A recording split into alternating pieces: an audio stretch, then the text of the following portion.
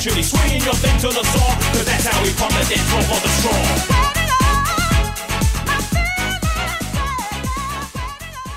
Welcome to What She Said on 105.9 The Region. I'm your host, Candace Sampson. I am at a loss for words this week in my opening, as I, like many Canadians, are watching in horror as events unfold in Ottawa and across the country.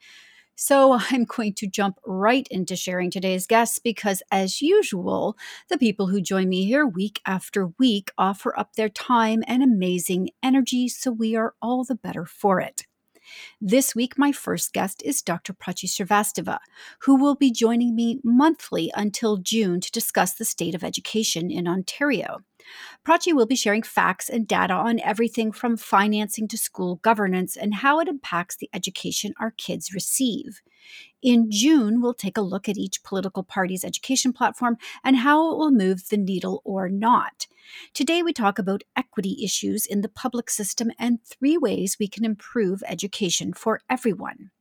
These lessons, by the way, are not just for Ontario and can be applied across the country. Anne Brodie joins us twice this week. First, Anne is back with her weekly roundup of new movies and shows, which includes Parallel Mothers with Penelope Cruz, Johnny Depp in Minamata, and Liam Neeson doing what Liam Neeson does best, kicking butt and taking names in blacklight. Devon Girard is one of the incredible women behind the curtain at Northumberland CFTC, helping to pull together Strike Up 2022, a virtual conference connecting women entrepreneurs across Canada to one another. Devon joins me to share what we can expect from this conference that blew everyone away last year with its incredible lineup and topics. Jane Rusciolelli is an elementary school teacher who specializes in health and physical education.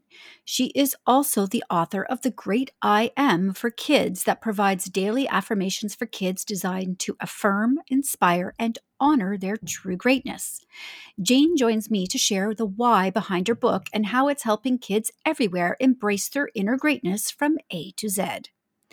Finally, it's a rarity to have a gentleman join me on What She Said, but I will always make an exception for someone like Colin Mochrie. A true Canadian icon, Colin has been making Canadians laugh for decades now and joins Anne Brodie to discuss his newest venture on Amazon Prime called The Last One Laughing. It's another full week at What She Said with interviews that empower, educate, and entertain. So let's jump in right now on 105.9 The Region.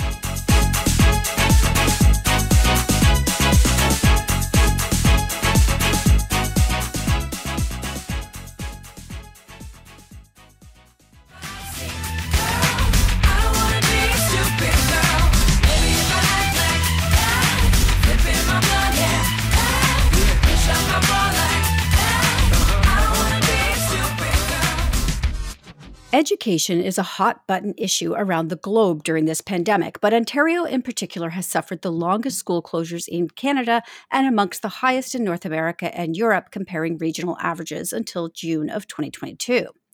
With the provincial election a little over 4 months away, I thought it would be a good time to shine a spotlight on where we need to go to ensure our kids receive the best education possible going forward and that we leave no one behind. Dr. Prachi Srivastava is tenured associate professor at Western University, specializing in education and global development, and visiting professor at McGill University. Over the next few months, Prachi will be joining us to discuss equity, financing, purpose, and school governance, with a final look in June at election platforms. Today, we're jumping into some of the glaring equity issues COVID has caused. Welcome to the show, Prachi. Hi, Candace. I'm so thrilled to be able to do this series with you. I think it's so important. I mean, I'm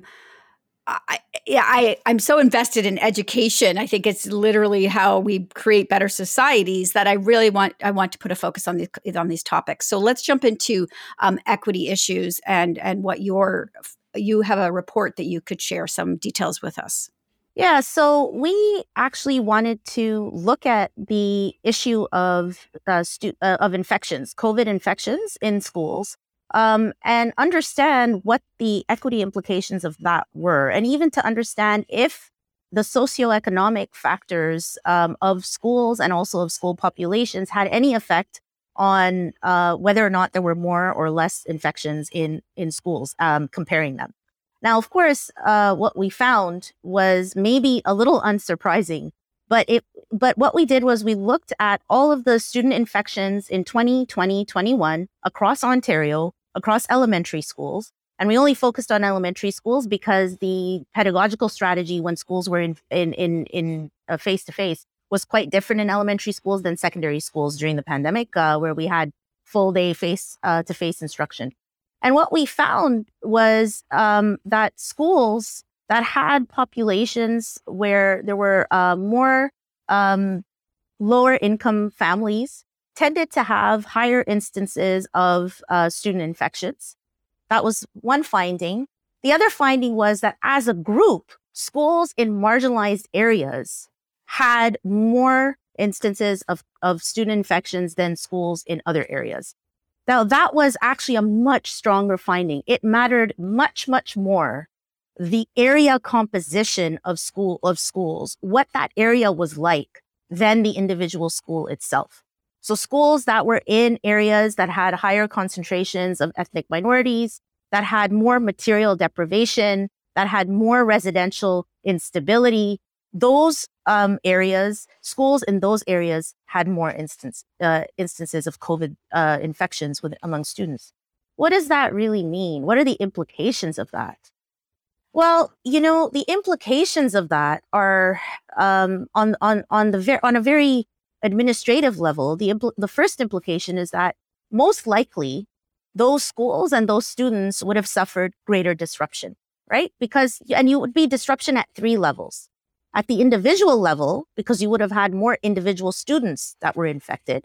So those students would have been more likely excluded, would have had to isolate. And so they would have been kept at home for longer amounts of time. And then classrooms within those communities more likely would have had to be excluded. So you would have had a classroom level exclusion, which would have been likely higher than other schools in other areas. And the third bit is on school closures.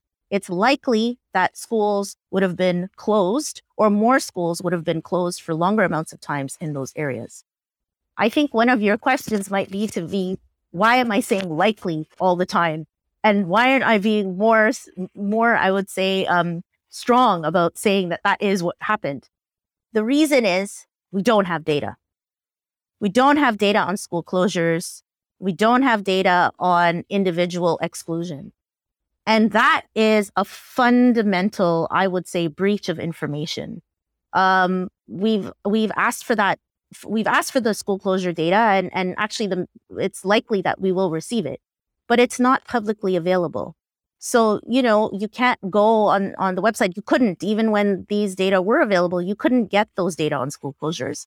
The other story is that I think most of your listeners would know here in Ontario that the government, as of January of 2022, has stopped taking any data on school infections. I did a very quick review with my team of all the school boards in Ontario in terms of looking to see if individual school boards were posting those data themselves. And only 4 school boards have some visibility in terms of those numbers. So we actually don't know what the impact is going to be of this year, and what the cumulative impact is going to be of last year and this year in terms of infections, and what that might mean for disruption. Okay, we're going to take a quick break, and we'll be right back with Dr. Prachi Srivastava speaking about equity issues in education. And when we get back, we're going to talk about maybe some solutions that we can implement. We'll be right back.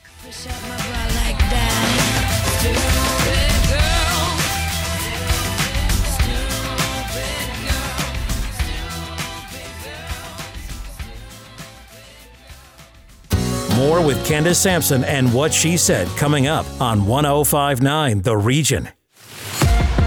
Welcome back to What She Said with Candace Sampson on 105.9 The Region.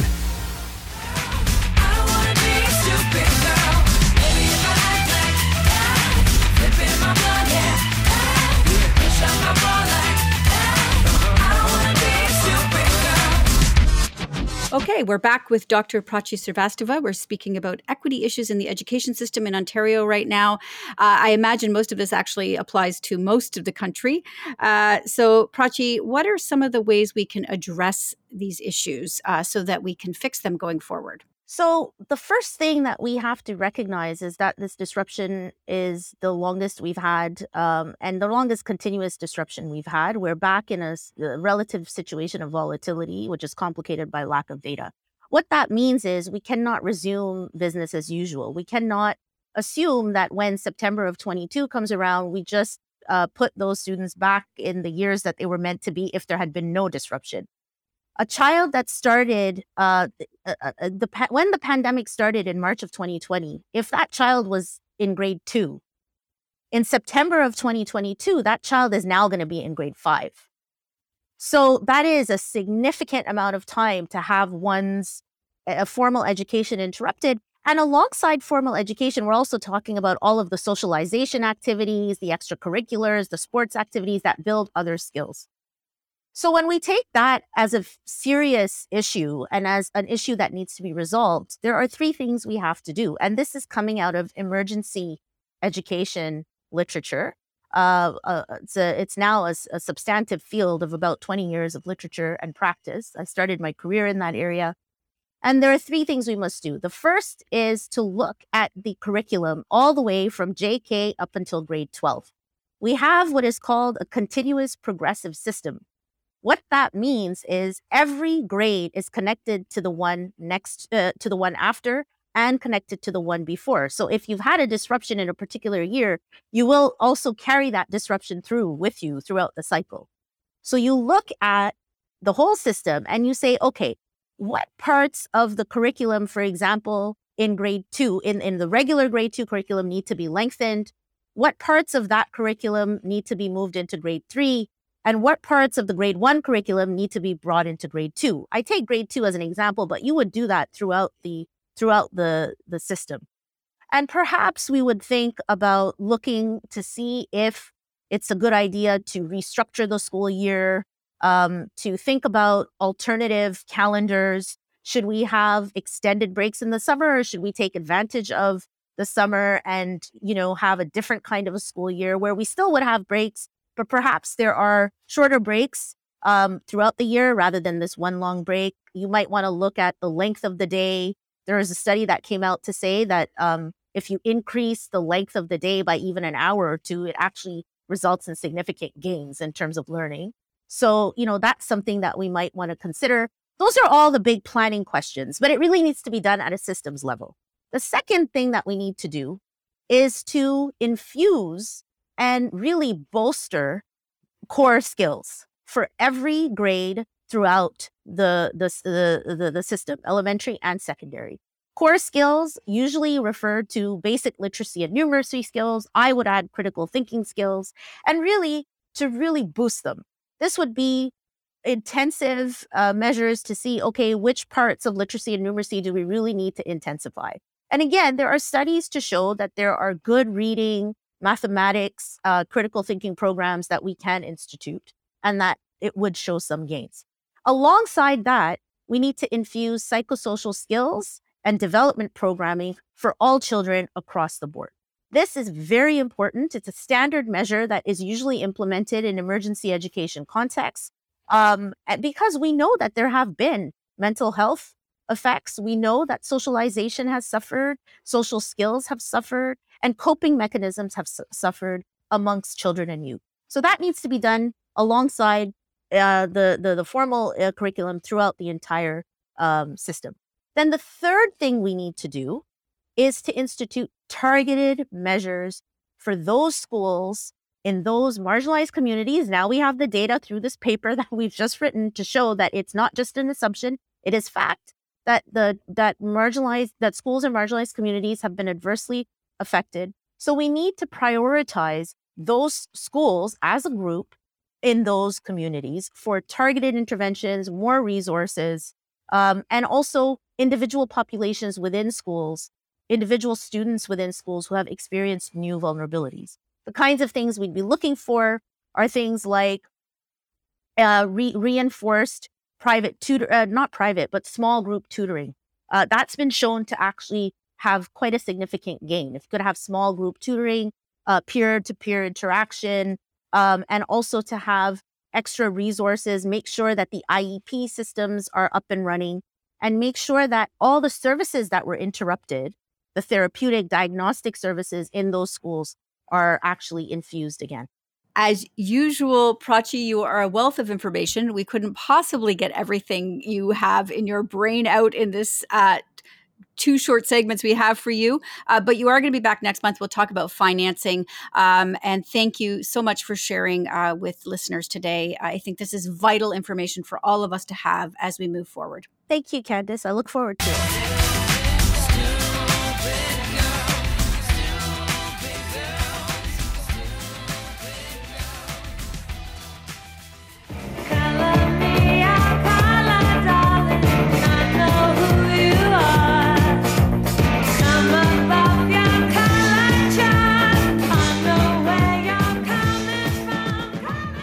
And Brodie is joining me with entertainment, and we are all tired and in need of a little escapism. So, Anne, I hope you've got some good entertainment for us this week. I do, but I also have some issue films. Gosh, we don't need any more issues. I know. I know. It's been a very rough week in Canada, couple of weeks. All right. Well, let's start with Penelope Cruz. Oh, my word. She's so talented. I'm pretty sure she's going to get an Oscar nomination, and she's won all kinds of awards already for Parallel Mothers, for Pedro Almodovar, her long-term, decades-long director friend. So it's a very complex character study about a woman who is pregnant, and she's not sure who the father is, whether it's her lover or her boyfriend. And she's in hospital to give birth, and she meets a teenager who's also pregnant, who has no desire to be a mother.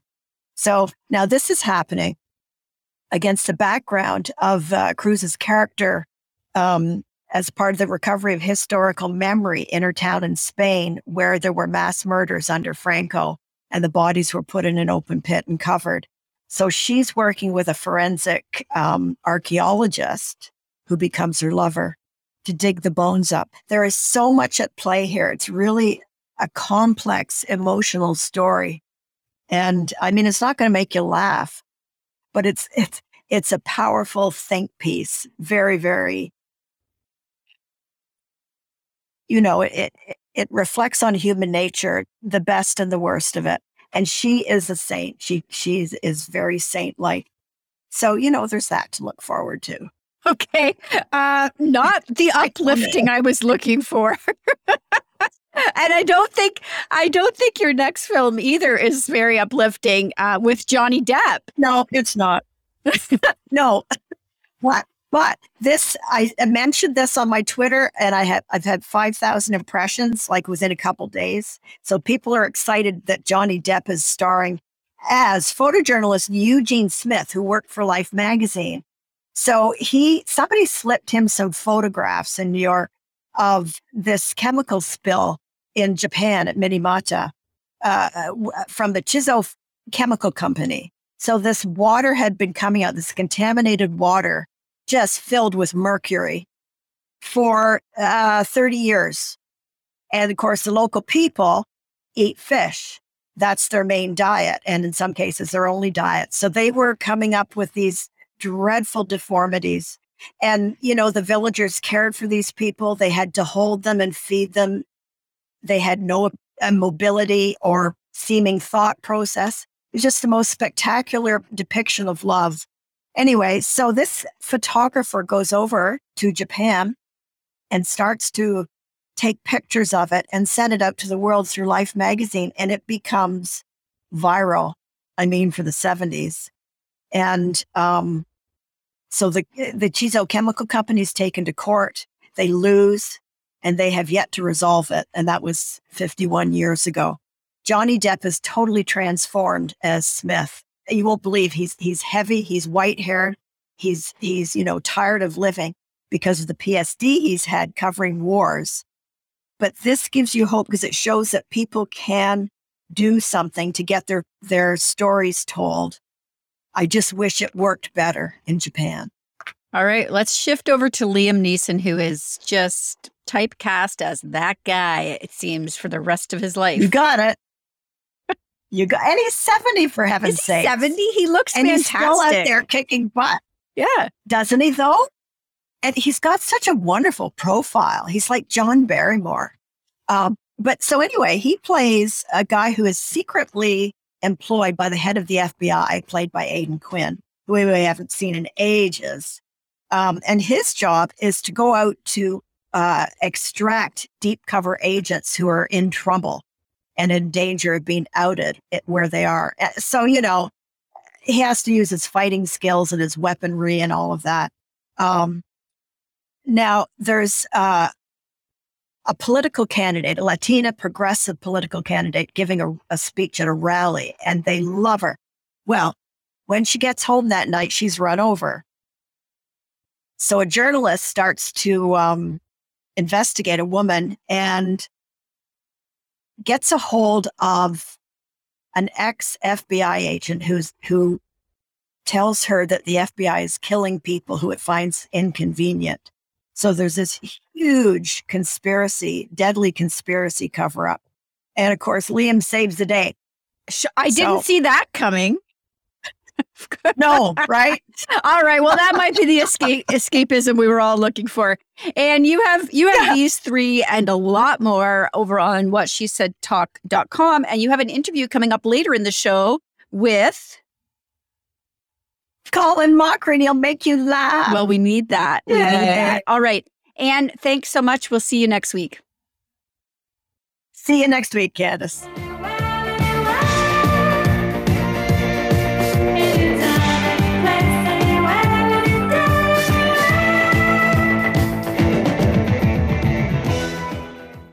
More with Candace Sampson and What She Said coming up on 105.9 The Region. Welcome back to What She Said with Candace Sampson on 105.9 The Region.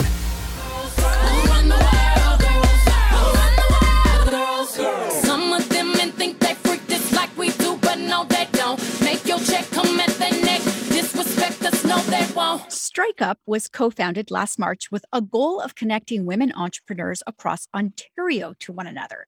Its momentum, however, quickly grew, and over 3,000 women from every province and territory joined together to connect to one another and learn from Canada's leading female entrepreneurs.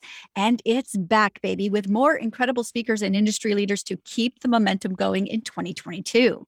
Devon Girard is one of the incredible women behind the curtain at Northumberland CFDC, helping to pull this event together, and joins me now to share what we can expect this year. Welcome to the show, Devon. Thanks for having me, Candace. So were you surprised by the success of Strike Up last year? Blown away. So we had a goal last year of putting together a conference for Ontario, basically, to ensure women entrepreneurs knew about the women entrepreneurship strategy, and we could elevate the role of our ecosystem partners.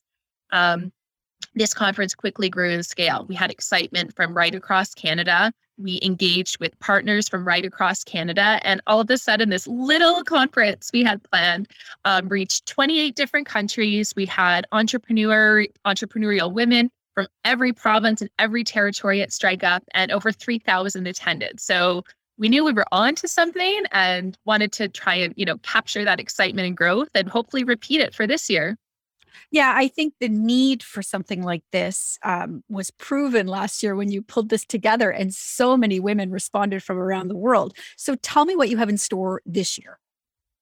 Well, we have incredible speakers. So there was a couple of things that we learned last year from our conference that we've applied to our guests this year and to our programming. So women last year told us they wanted to learn more about how and why leading women entrepreneurs across Canada were making key strategic decisions that really shaped the impact of their business and the trajectory of their business. So there was a lot of conversations and women gravitating to how and why people are making, investments, for example, expanding, if they're looking at acquiring, when's that right decision to grow and scale or export? So this year, we've structured the program around that. It's really about decision points for growth. And we've brought in some high-profile speakers that many of your listeners will know that women entrepreneurs right across Canada can learn from. So Joanna Griffiths, the founder and CEO of Nix. So many women are wearing her products right now, I'm sure, but also recall her stories of growth, how she went from, D2C, her D2C business to opening up storefronts to now she's expanded, of course, well into the US, but also how she raised capital. It was over $70 million while pregnant with her twins and, gave birth to her twins the next week. So from a women's entrepreneurial perspective, a lot of women I know are keen to hear from her and hear her stories. Similarly, Jennifer Harper of Cheekbone Beauty, many recall her and her success, as we know, on Dragon's Den. What an incredible Indigenous entrepreneur she is and a role model to all of us. Again, how she's grown and expanded from D2C to now having her makeup line in Sephora. So some notable highlights there, of course. We're bringing back Amber Mack to talk all things technology innovation. One thing we've all learned, of course, over the past 2 years is the importance of keeping up with that pace in expanding our businesses and in that digital world. So Amber's there to share some tips as well. We've got Susie York from Love Good Fats. She's focusing a lot on her decision about how to grow and scale. So some key thought processes and decision process that she went through when she decided to grow into the US and really how that helped shape Love Good Fats, et cetera. So over 25 speakers. I won't name them all, but safe to say that entrepreneurs attending this conference will come away with some key strategic decisions and how to help approach those. It's interesting because, entrepreneurs used to be sort of the outliers in society, but I read a stat just this week that in 2021, 60% of Canadians started a side hustle. That's astounding. And that proves that people are looking for that autonomy in their lives to not report to somebody else and create their own vision of how they want to live their life. So no wonder you've received such an epic response to this conference. Is there a cost to participate? No, the conference is free. So we have partnered this year with corporate partners, Scotiabank, the Women Initiative, and Export Development Canada in particular as our two co-presenting partners. So with their support and the support of all of our partners, we're proud to bring the conference to women entrepreneurs for free. The goal, as you were talking about, of course, we've seen this explosion in women entrepreneurs and entrepreneurs, and it's really about allowing those women to connect with one another. So we're excited this year that we've been able to add a one-to-one networking function as well. So not only will women be able to chat with one another in the chat, they'll also be able to have similar video conversations with one another throughout the conference. So really finding those mentors, finding, how women were making some of the decisions they made and sharing those lessons. And then, of course, leaning on all of these, sponsors really and our partners who have these programs for women entrepreneurs that many women don't yet know about. We're trying to bring it all together in one place and make it simple for women to come in, drop in, and connect with lots of other women and learn about these resources available to them. We also know that women are busy. For a lot of women, some investments in their business is still a side hustle.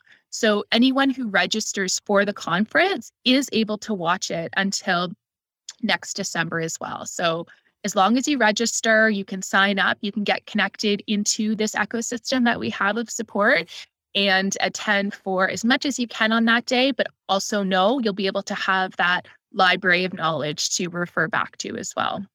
Okay. And the other thing that I found really interesting is that you pulled in some Indigenous programming this year. What was the motivation behind that? Indigenous entrepreneurship is growing right across Canada.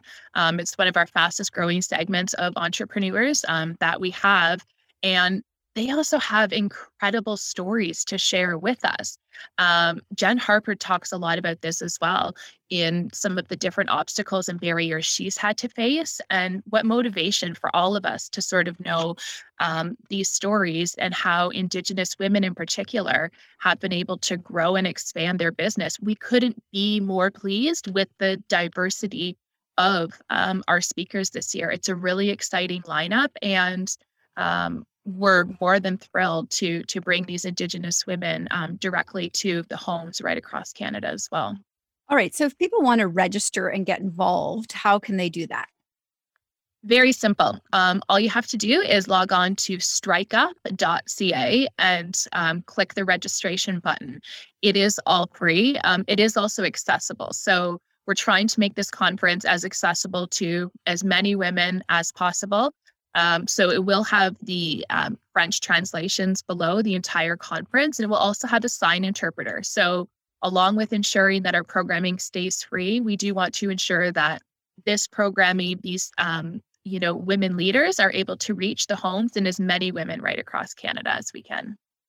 And I'm curious, outside of the conference, will the Strike Up website, will it continue to update information throughout the year until next year's event? It will. Yep. So we don't want to overwhelm people with information. We do have a monthly newsletter that will be going out. And we're also launching a program called Strike Up Connects. And it's designed to be smaller events with smaller groups, but similarly to host in a digital format to allow these conversations to continue, to allow these connections to continue. Last year, we had over 7,000 referrals back into the ecosystem. So these were women who wanted to learn more about different programs and services that are available. So we know there's a need out there in Canada for women to feel connected to one another, to learn about these resources. And we're happy to be that collaborating partner to bring together our sponsors, our partners, and our ecosystem to ensure that women know what's available to them and are able to connect in the most efficient way. All right. One more time then, where can people go and where can they follow along on social? If you can share all of that with everybody listening, and we will put it in the liner notes for the show when it gets uploaded to podcast. Thanks, Candace. It's strikeup.ca. So if you're able to log on to that website, you can do a quick registration there. Same as all of our social channels. We're, of course, active on Twitter, LinkedIn, Instagram, Facebook, as Strike Up Canada. And we can't wait to welcome your listeners once again to this year's program. All right. Thank you so much for joining me today. I'm looking forward to this year's event. Thank you.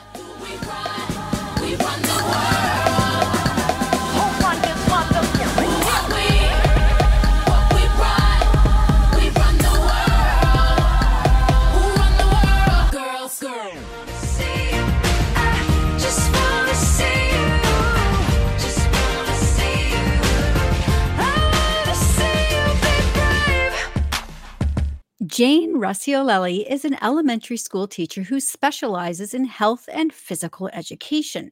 She is also the author of The Great I Am for Kids that provides daily affirmations for kids designed to affirm, inspire, and honor their true greatness. Jane joins me now to share the why behind her book and how it's helping kids everywhere embrace their inner greatness from A to Z. Welcome to the show, Jane. Hi, Candace. Thanks for having me. I absolutely love the idea behind this book. I think our little warriors need this boost now more than ever. What was the inspiration, or was there like a moment that you went, aha, I have to write this book? Absolutely. I've always wanted to write a children's book. This is a lifelong dream. But 5 years ago, one of my students was not having the greatest self-esteem. And as a health and phys ed teacher, my job is to build these kids up.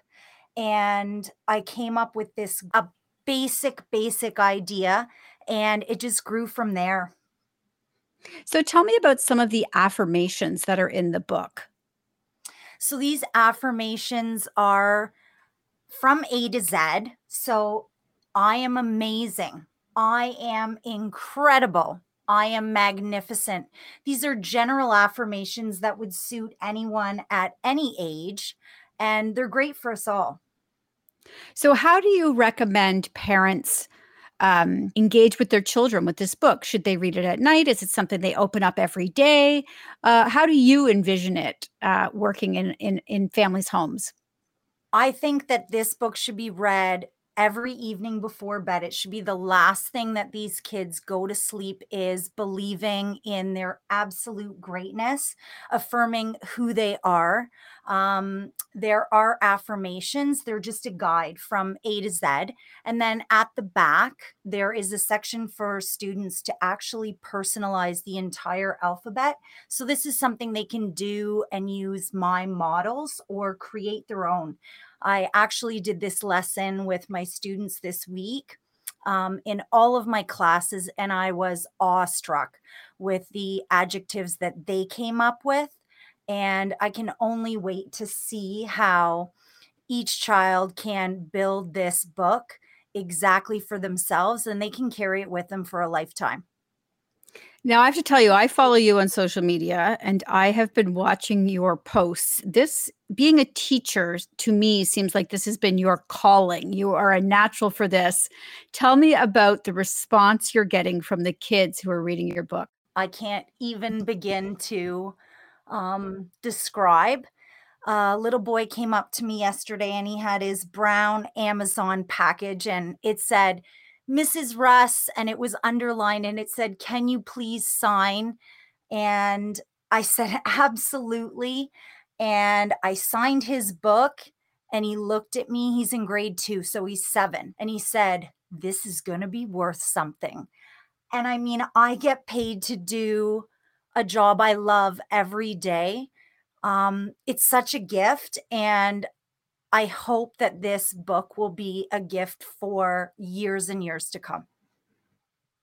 Amazing. So tell me then, what is your plan? Do you have another book in the works? Are you thinking you'll continue off of this and have more affirmations? I have a concept for a sequel as well as a prequel. So we'll only hope that more greatness is just around the corner. Incredible. All right, Jane, I want people to be able to find this book. I really do believe it's so important. Our kids have been through so much. Let's lift them all up. Tell me where people can buy the book, where they can find you, and keep track of you for the prequel and the sequel. Fabulous. My book is currently on Amazon.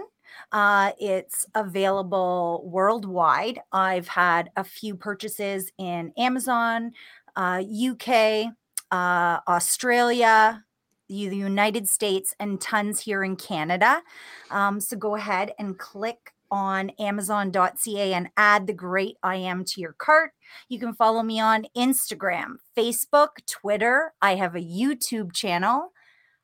And that's all that I can think of. I keep looking for new ways to get my word out there. And I'm thinking, is there something I've missed? But my mind has been going a mile a minute since this book has been released. It's been just over a month.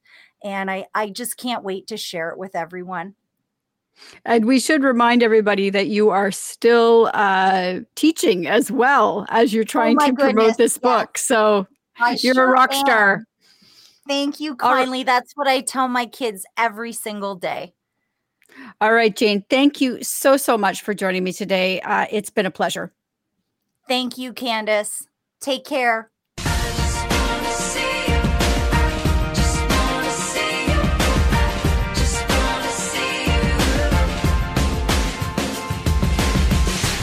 More with Candace Sampson and What She Said coming up on 105.9 The Region. Welcome back to What She Said with Candace Sampson on 105.9 The Region. And I'll run for miles just to get a taste. Must be love on the brain. For our last interview today, Anne Brodie had the recent pleasure of interviewing Colin Mochrie, one of Canada's most beloved actors. Well, next to Ryan Reynolds, maybe. He is an absolute delight, and he joins Anne to discuss his new series on Amazon Prime called Last One Laughing. dare you not to laugh. Tell me something. Is Yes. lol now a word? Oh, I can't keep up with the kids. I mean, when I look at it, I think in my mind as I'm reading it, I go, lol. But of course, if you do that, immediately you're the object of scorn. Yeah, right. I know. This is why I'm saying it's official now. So maybe it's no longer scornful. Oh, So, I hope so. Let's get lol in the dictionary. Yeah. Your show is so remarkably unique. Comedians getting together in a room, trapped in a room for 6 hours on end, trying to force one another to laugh. And the thing is not to laugh. And I got to tell you, it was excruciating. Everybody had their little tricks how to get through it without laughing. Where everybody's breathing changed. Whether it was all of a sudden it became like a Lamaze class, as you say, excruciating. Yeah, literally, you feel it. You absolutely feel it, because I guess we're just mimicking them at home. These comics, these people whose lives are based on comedy and making people laugh, stripped of the ability to laugh. And I'm wondering, made me think, I can see you comedians getting together, privately, behind closed doors, and doing this kind of challenge. Have you ever done it before? Whenever comedians get together, it's basically everybody is trying to one-up everybody. And it's usually horror stories on the road, how you got ripped off by certain managers. And it's my favorite thing to sit with a bunch of stand-ups and just listen to their stories. It's just the funniest. And they're, of course, so great at telling stories. Yeah, I love it. So that was an added thing of, that was my experience. When I'm with a bunch of comedians, we just laugh. Now we're trapped in a room and we can't laugh. It's a whole different mindset. It's totally like against all wisdom. Yeah. And that's why it's so good, because it's such a raw new experience. I mean, it's really genius, isn't it? I watched all of the other incarnations from all the different countries, and it's just fascinating. Well, I found it fascinating, just the different comic sensibilities of every country. They all had their different attack, but every single one of them had someone who had some machine that would make fart sounds. Didn't matter if it was Australia, Japan, everybody had a fart thing. And we have a fart thing too. I was so glad we didn't drop the ball there. Well, it's what brings us all together as a globe. Universal. What do you think? I mean, you were really kind of naughty with people. And what was your proudest moment in that? What was my proud? Well, I don't know if you can put proud and this together. I mean, it was great being part of this great community, but I was almost disappointed at how quickly I descended into some weird Lord of the Flies comedic thing where I don't care. I'm just going to do anything. And, just you hone in and you see, oh, okay, they're weak. I can see sort of a smile, and just going at it with no sense of decorum or going for some witty, pithy remark. It was just stop short of pulling down your pants and spanking yourself for 5 minutes. I'm sorry to give you that visual. It's true. I can see you just worrying about your moral position in the world. Oh, yeah. And it is almost embarrassing thinking, what am I doing this for? I usually don't swear. I mean, very good in life and on stage also. That went out the window. I thought, no, if I can get a laugh with swearing, I'm going for it. I felt so cheap, disappointed in myself. And you made us laugh. Well, that's the important thing. Yes, that's the only thing, right? Exactly. And of course, you can't tell me who, but you can share maybe a couple of details with some of these high-ticket Canadians who appeared. I mean, when you watch the show, I think you can pretty much during the intro see, okay, I can see who's going first because they're barely holding it on as their names are being introduced.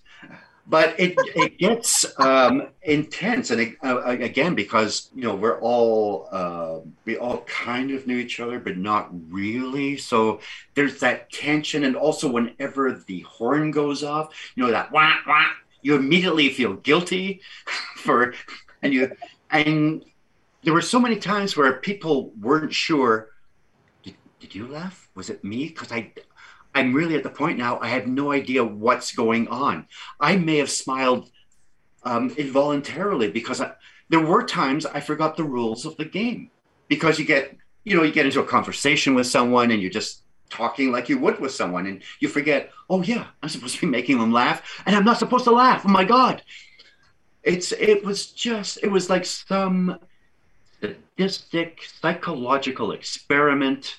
Yes. Where Jay Baruchel just enjoyed inflicting the psychological pain on all of us. Yeah. Thank you so much, Colin. And thank you for just being such a great Canadian, international, but great Canadian comic. Oh, thank you, Anne. That's lovely. Thank you.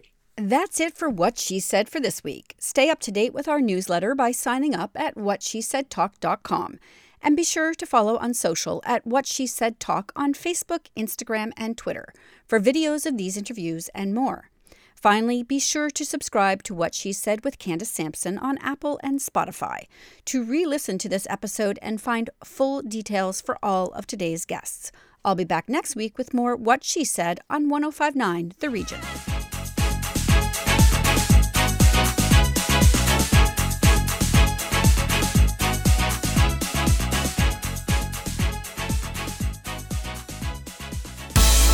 Previous episodes of What She Said on 1059theregion.com.